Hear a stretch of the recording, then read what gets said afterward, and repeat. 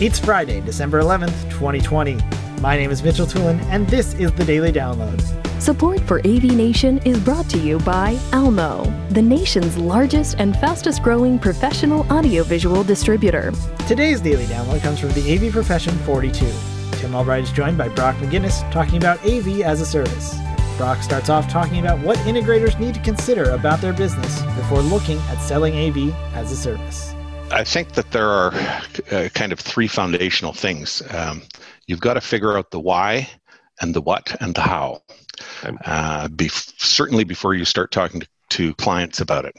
So figuring out the why is, what problems does AV as a service solve for your customers?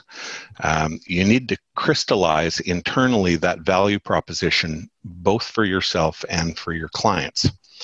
And you need to learn it and know it and believe it and start socializing it out through your organization.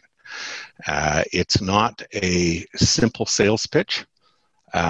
It's not a panacea, a solution to everything, and it's not right for every client. So know your why.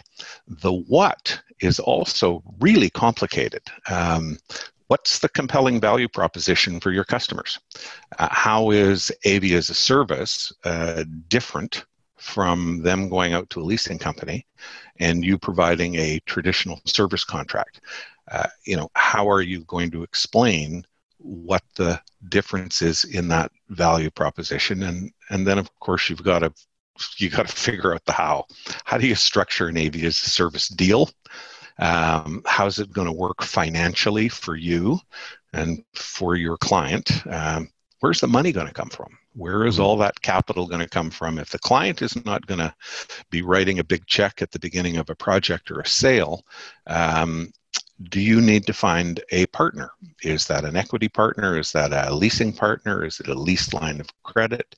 There are lots of different types of lenders that can fund this. You need to find the right one. And then, of course, near and dear to the hearts of many people within the organization, how and when will the salespeople be paid for making an AV as a service deal go? And I want to take one step back, Tim. Mm-hmm. When people are thinking about why they should offer AV as a service, this is not an argument that you have to be afraid of losing. If a customer wants to give you cash for a system, you're okay with that. If a customer wants to lease a system independently of you, you're okay with that too.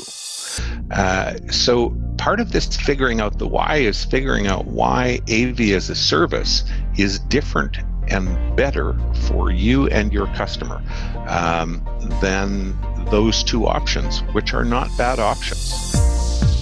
Thank you for listening to today's Daily Download. If you like this podcast, make sure you subscribe and comment on iTunes, and also check out all the other fine programming we have here at AV Nation at avnation.tv, avnation.tv.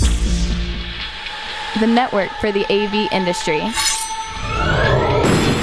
What are you listening to? This is AV.